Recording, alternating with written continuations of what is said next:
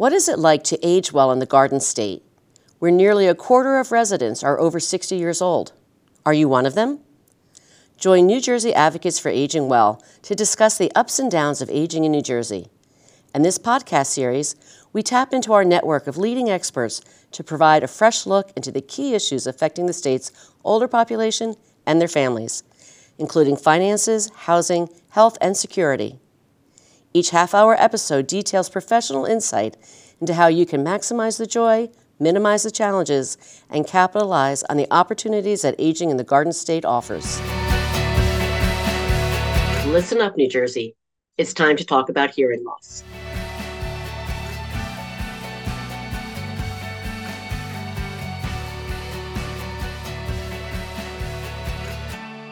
Hello and welcome to Aging Insights.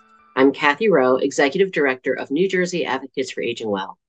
Today we have two guests who will share both their professional and their lived experiences in hearing loss.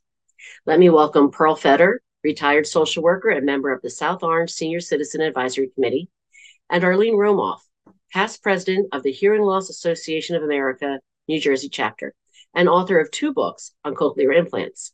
Thank you for joining us today. To start, can you both share with us a little bit about your own experience and journey with hearing loss? I am a late deafened adult, and that means that I started losing my hearing as somebody who already had acquired speech and language. So in my late teens, I noticed that I was losing my hearing and got my first hearing aid at age 22. And I slowly, for 25 years, lost my hearing very gradually. And so I became expert on everything there was to know about dealing with hearing loss. When I began that journey, there were no such things as cochlear implants, so I didn't know how it would end. And I did get my first cochlear implant 25 years ago, and that's why I wrote books about it. And that's my story. I became very involved in advocacy for people with hearing loss because it is one of the most misunderstood of disabilities. So I'm very glad to be here to share a lot of that 50 years of experience. Good. And Pearl, can you tell us about yourself and your experience? Sure. Well, I didn't know I had a hearing loss, and my parents didn't know I had a hearing loss. I was attending private school on the Lower East Side and of New York. And it was only until I went into junior high, public school, where my hearing was tested. Prior to that, in the private school, they always said I was slow, I wasn't catching on. They very easily put me in the back of the room because I just wasn't up for par with the rest of the class. And when I was in public school, they did a hearing screening and told my parents that I needed to get a full evaluation. And that started my journey into hearing loss. I had otosclerosis. I had a stapedectomy done by Dr. Scheer, who is the father of stapedectomies. And it was very hopeful until I got hit by a car. And I was walking and got hit by a car, and the stapes fell in, and I lost all my hearing in my left ear. So after that, I think there was a certain amount of denial initially. I really didn't need a hearing aid on my right ear yet, but they couldn't do anything about my left ear. So I moved on in life, and it wasn't until I was 35 years old where I decided it was time to get a hearing aid. My right ear is starting to decrease, and I'm wearing hearing aid now. Okay. Now, I want to point out the reason we're doing this on Zoom instead of in the studio is that you both have several tools that increase your ability to hear. So can you tell us right now, what are you using for this interview that helps your communication that might be more difficult to do in person? I'll start. As I said, I'm a cochlear implant user. And so I have sound processors. They're not hearing aids. I don't hear. It's the sound processor that picks up the sound and converts it to electronics. And I have embedded electronics that sends the sound to my brain. Oh, okay. So there's a microphone here. So when I put my headphones on, I'm hearing the sound as close as it could be. It's like somebody's talking into my head. All right. Okay. I could take them off and we could function quite well, except this is a very important point. When I can optimize my hearing, that means that my brain can use all of its energy on what we're discussing and not trying to decipher the words that you're saying. Okay, so that's what I'm using. And of course, on Zoom, there's automatic captioning.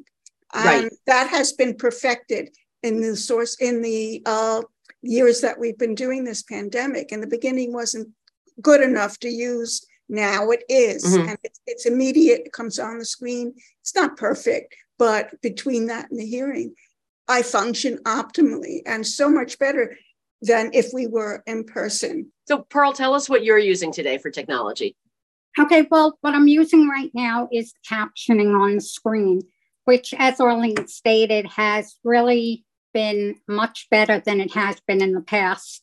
I also tend to use, when I'm in person, something on my iPhone, which, and so what it does is it picks up, I use this really when I'm one-to-one with a person, if I'm having trouble understanding a doctor in the doctor's office and so forth.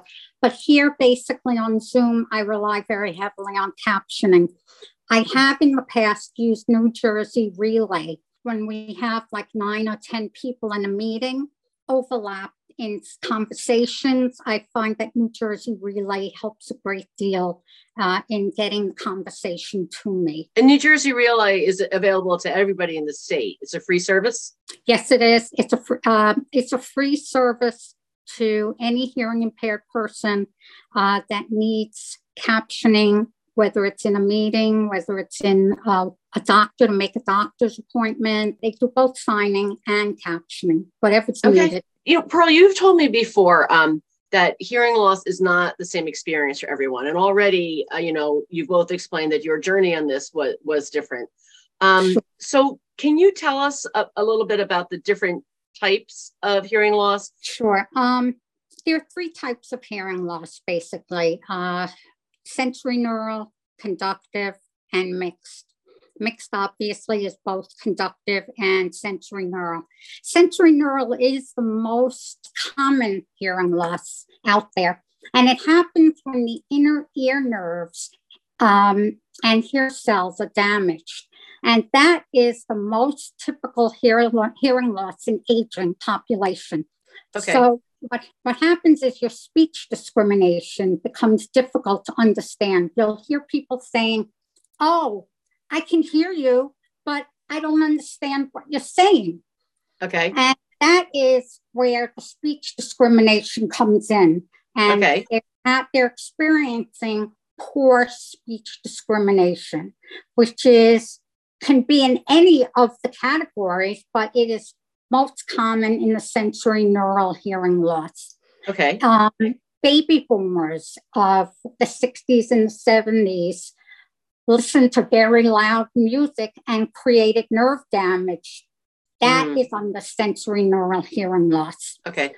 Then you have the conductive hearing loss, which usually has to do with an obstruction in the ear. It could be the way the ear is formed over the ear. It could be fluid. It could be tumors. It could be earwax. And the conductive hearing loss is treated very differently than a sensory neural hearing loss. We should state right now that neither Arlene or I are medical experts. We're speaking from, even though it's a professional point of view, it's what we've experienced, what we've been exposed to. So if somebody has a conductive hearing loss, first off, they shouldn't be diagnosing themselves. Right. Okay? They really should get to an ENT doctor, ear, nose, and throat doctor. They are the best ones that can decide what your situation is. Following up on our example of the hearing test, and in a a correct hearing test, there are actually two components. There's your pure tone exam, which little beeps are done at different frequencies at different volumes. However, the second most important part is speech discrimination. And you will be given a list of words in different volumes, and if you can repeat them.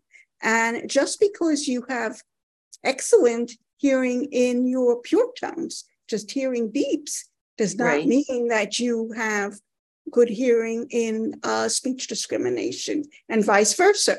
Okay. So it has both things have to come into consideration. So for example, my speech discrimination was never very good. So even hearing aids, all those years, they helped me, but I had a lip read to fill in what my speech didn't tell me what the words were.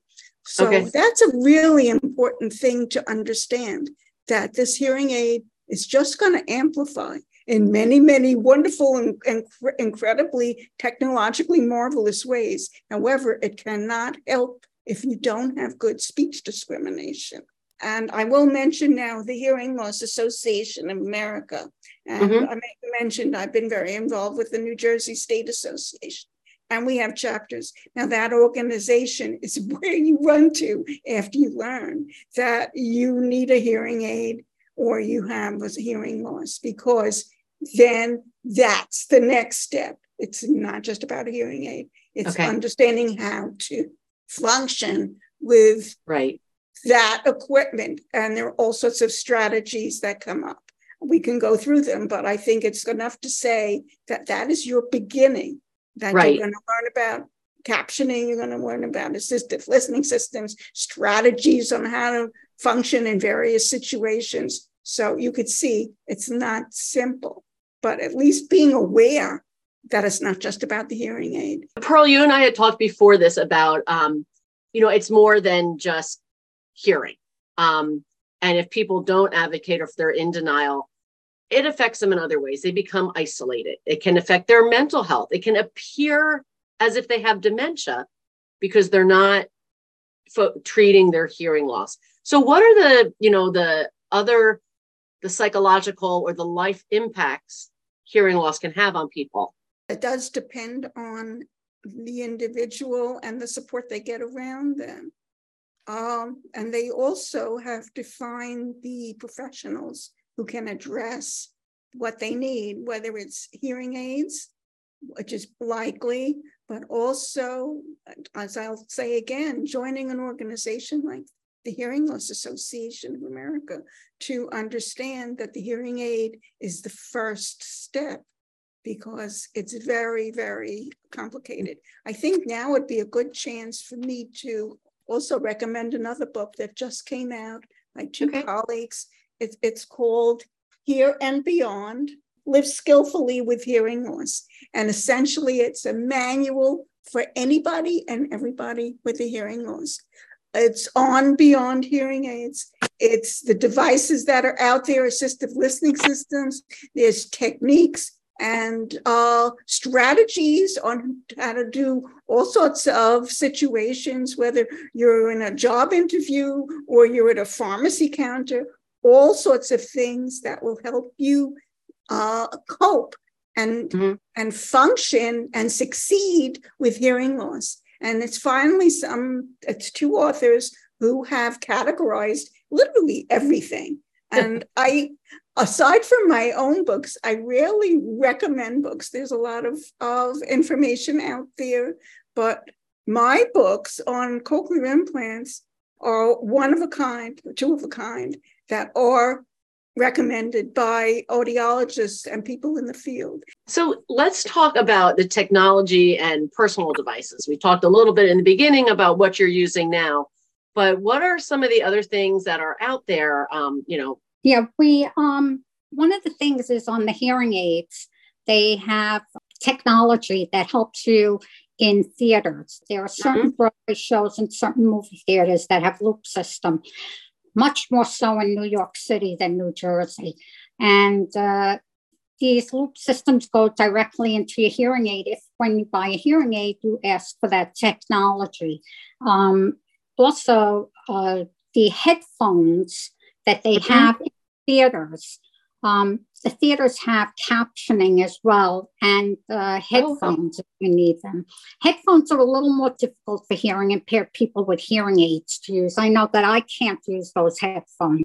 Okay. The headphones really go into the ears, and I have my hearing aids, so that's not helpful to me. Captioning for live theater was my baby. Okay. As I mentioned, I had lost my hearing slowly.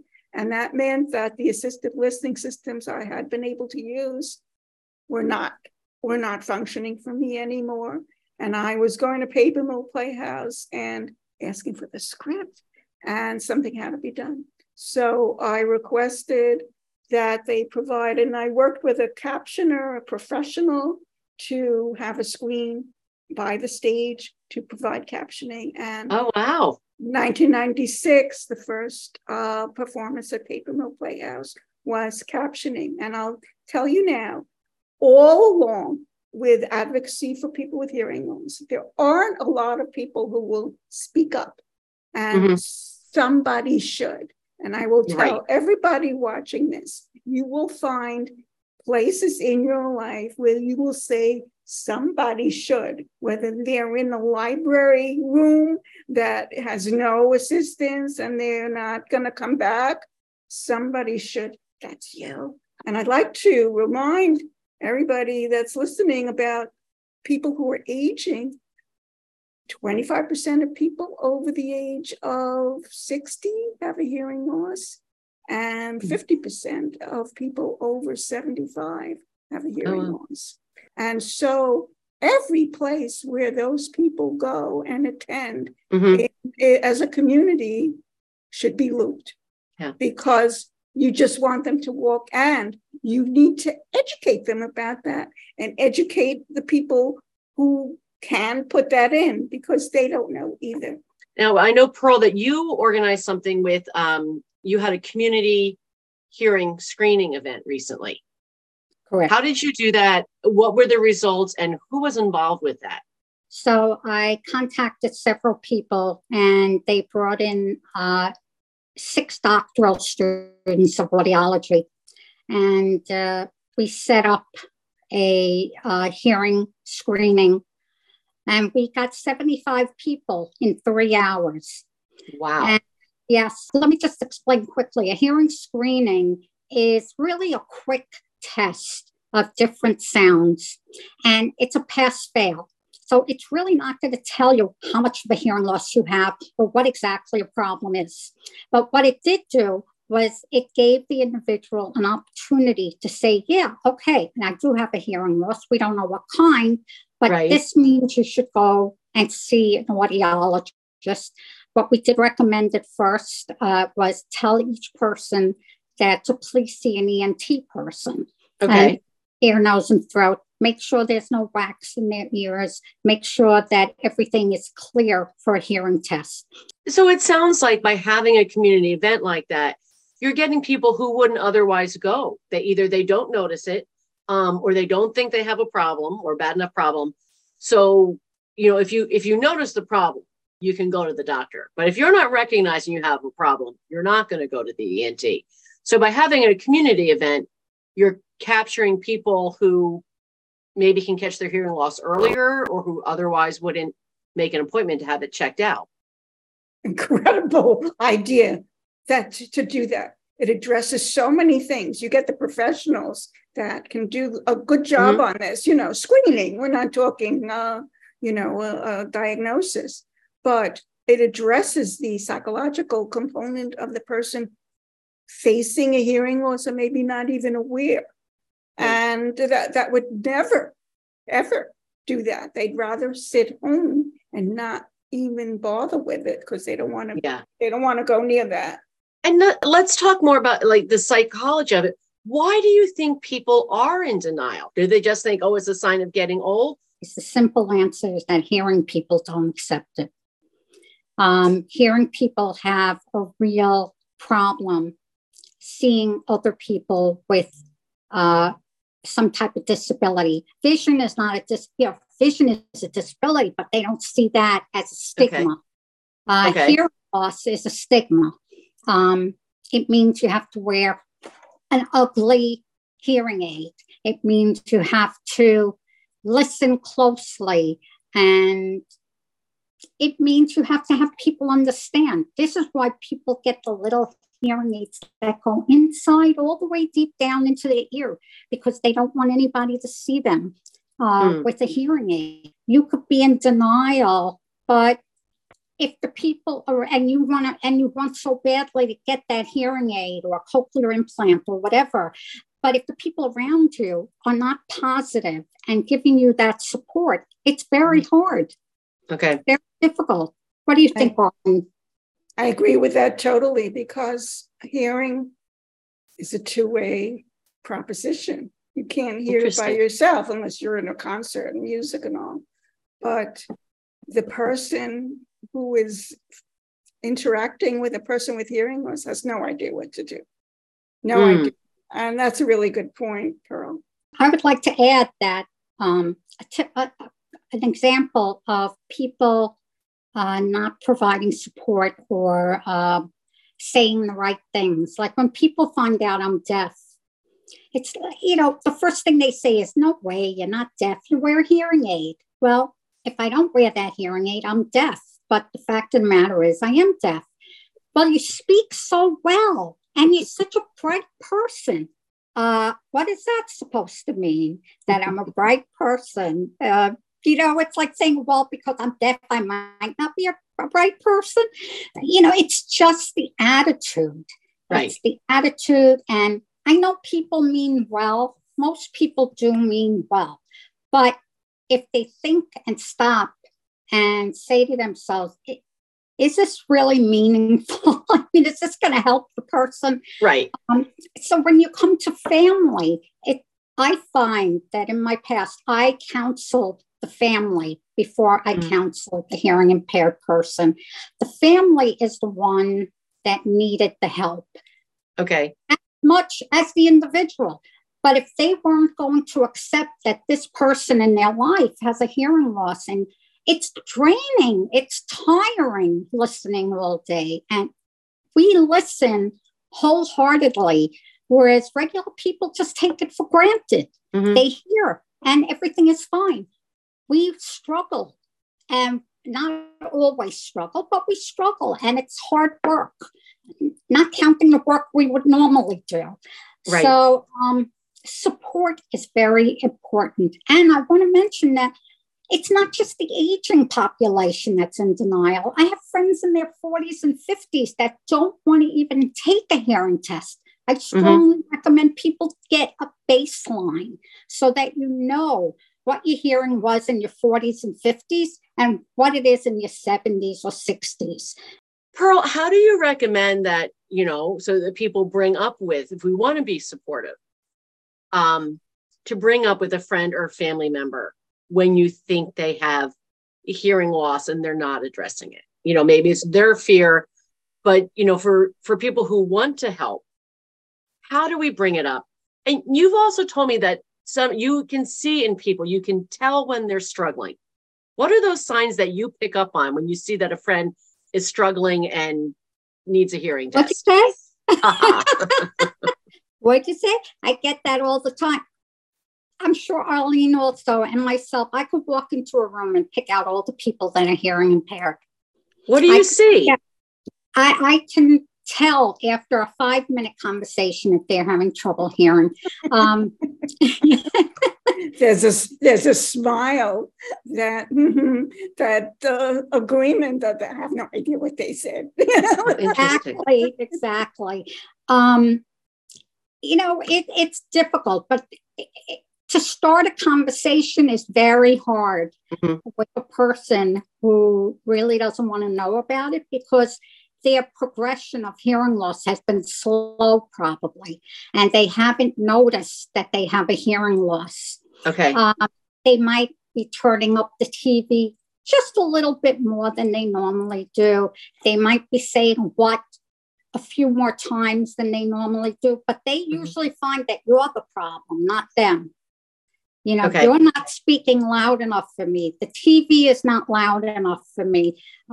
So when you get that kind of denial, it's really difficult. Also, when they begin to isolate themselves, that's even a big problem, because when they have a certain realization, a touch realization that something is definitely not right.